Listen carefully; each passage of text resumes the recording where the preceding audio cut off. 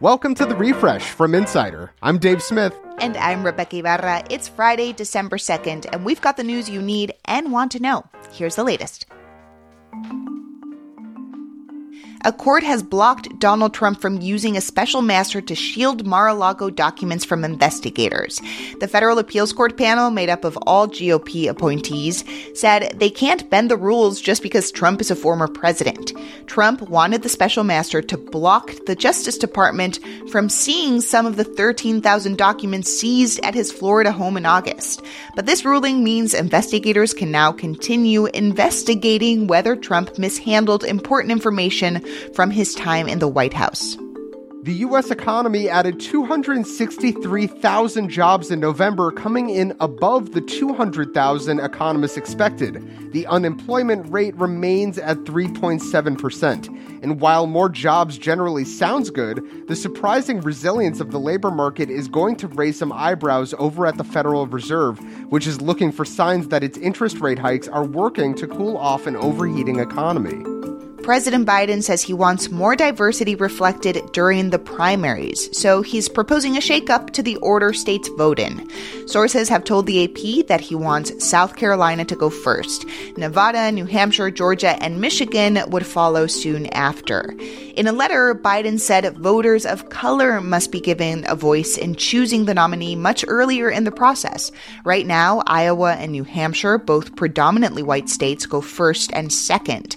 The proposed plan caused some chatter, mostly positive, but New Hampshire Democrats aren't happy. They say it's not up to the DNC to take that status away from them.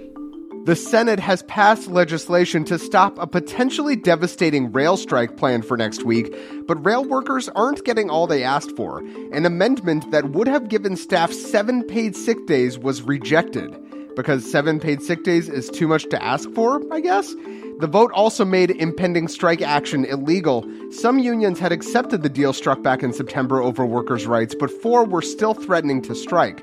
Business leaders and politicians alike said the strike would have caused huge damage to the U.S. economy. When Elon Musk says you've crossed a line, you've probably gone too far. The new Twitter CEO has suspended Kanye West's account, saying the rapper violated the platform's rule against inciting violence. Earlier, West had tweeted an altered image of the Star of David with a swastika inside. He also praised Hitler in a disturbing interview with Alex Jones. This isn't the first time West has run into issues with Twitter. Back in October, before Musk took over, the rapper was locked out of his account for another anti-Semitic tweet.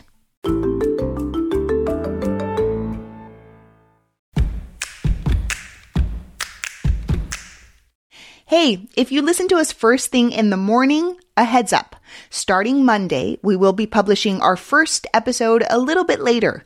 We'll have the news you need and want to know just starting at 9:30 a.m. Eastern instead of our usual 7 a.m. And as always, we'll be updating throughout the day with any breaking news. We'll publish our final edition each day by 4:30 p.m. Eastern. So, thanks for listening, and make sure to catch us at 9:30 a.m. Eastern starting on Monday. Joe Biden says he is willing to sit down and talk with Vladimir Putin, but he has some conditions. The president wants his Russian counterpart to say he is looking to end the war with Ukraine and would only meet after consulting NATO allies.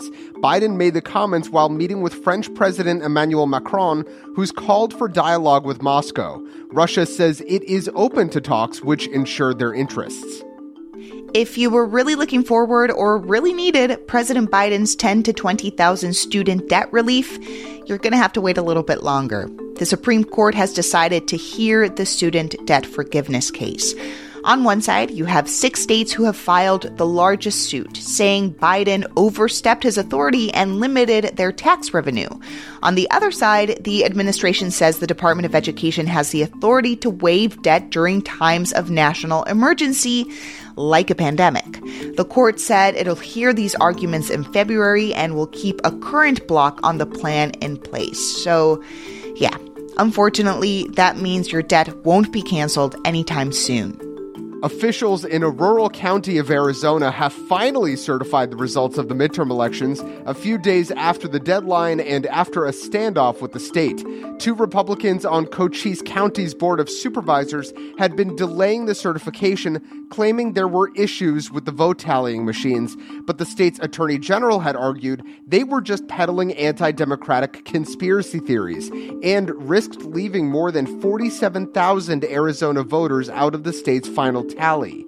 A judge finally ordered the board to certify the election, becoming the last county to do so. When researchers compared the brain scans of teenagers before the pandemic and after, they found some alarming results. Turns out the stress of lockdown prematurely aged teenagers' brains. MRI scans of over 100 teen brains found enlarged amygdalas. That's the area of the brain that controls stress and fear. Memory functions were also affected. Before the pandemic, these changes were only found in children who experienced trauma, abuse, and neglect. Now, teens appear to be at a higher risk for depression, anxiety, addiction, diabetes, and even cancer. It's not every day you see a job listing with wholesale slaughter listed as a requirement, but these are unprecedented times. New York City Mayor Eric Adams posted a job this week for Director of Rodent Mitigation, or Rat Czar. Basically, in the role, you'd be developing diabolical plans to decrease, kill the giant rat population that has taken over the city. The job listing says the ideal candidate needs to be somewhat bloodthirsty and cunning. Yeesh. And if you're up for the job, you could pocket a nice $120,000 to $170,000 salary. That's a lot of cheese.